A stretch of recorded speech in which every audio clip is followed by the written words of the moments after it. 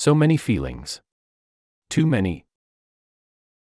November 13th, 2023. Holding in anxiety, anger, or despair for the sake of appearing professional can feel impossible. When the emotions are just too much, your boss's dismissive tone infuriates you, a direct report unloads, you can't hold back tears in a meeting, a tragedy happens and you're leading an all-staff tomorrow morning, what do?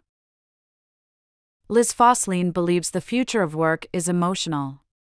The Amy's revisit our 2020 conversation with her and fellow organizational consultant Molly West Duffy about the good that can come from being vulnerable with colleagues. Then Fosslien returns to help us reassess where the line between vulnerability and oversharing is today. Resources. No Hard Feelings, The Secret Power of Embracing Emotions at Work, by Liz Fosslien and Molly West Duffy. Big Feelings, How to Be Okay When Things Are Not Okay, by Liz Fosslien and Molly West Duffy. Handling Negative Emotions in a Way That's Good for Your Team, by Emma Sapala and Christina Bradley. How to Control Your Emotions During a Difficult Conversation, by Amy Gallo. New Managers Shouldn't Be Afraid to Express Their Emotions, by Christy Hedges. Sign up for the Women at Work newsletter, https://hbr.org/email-newsletters ? Move tile =Women at Work.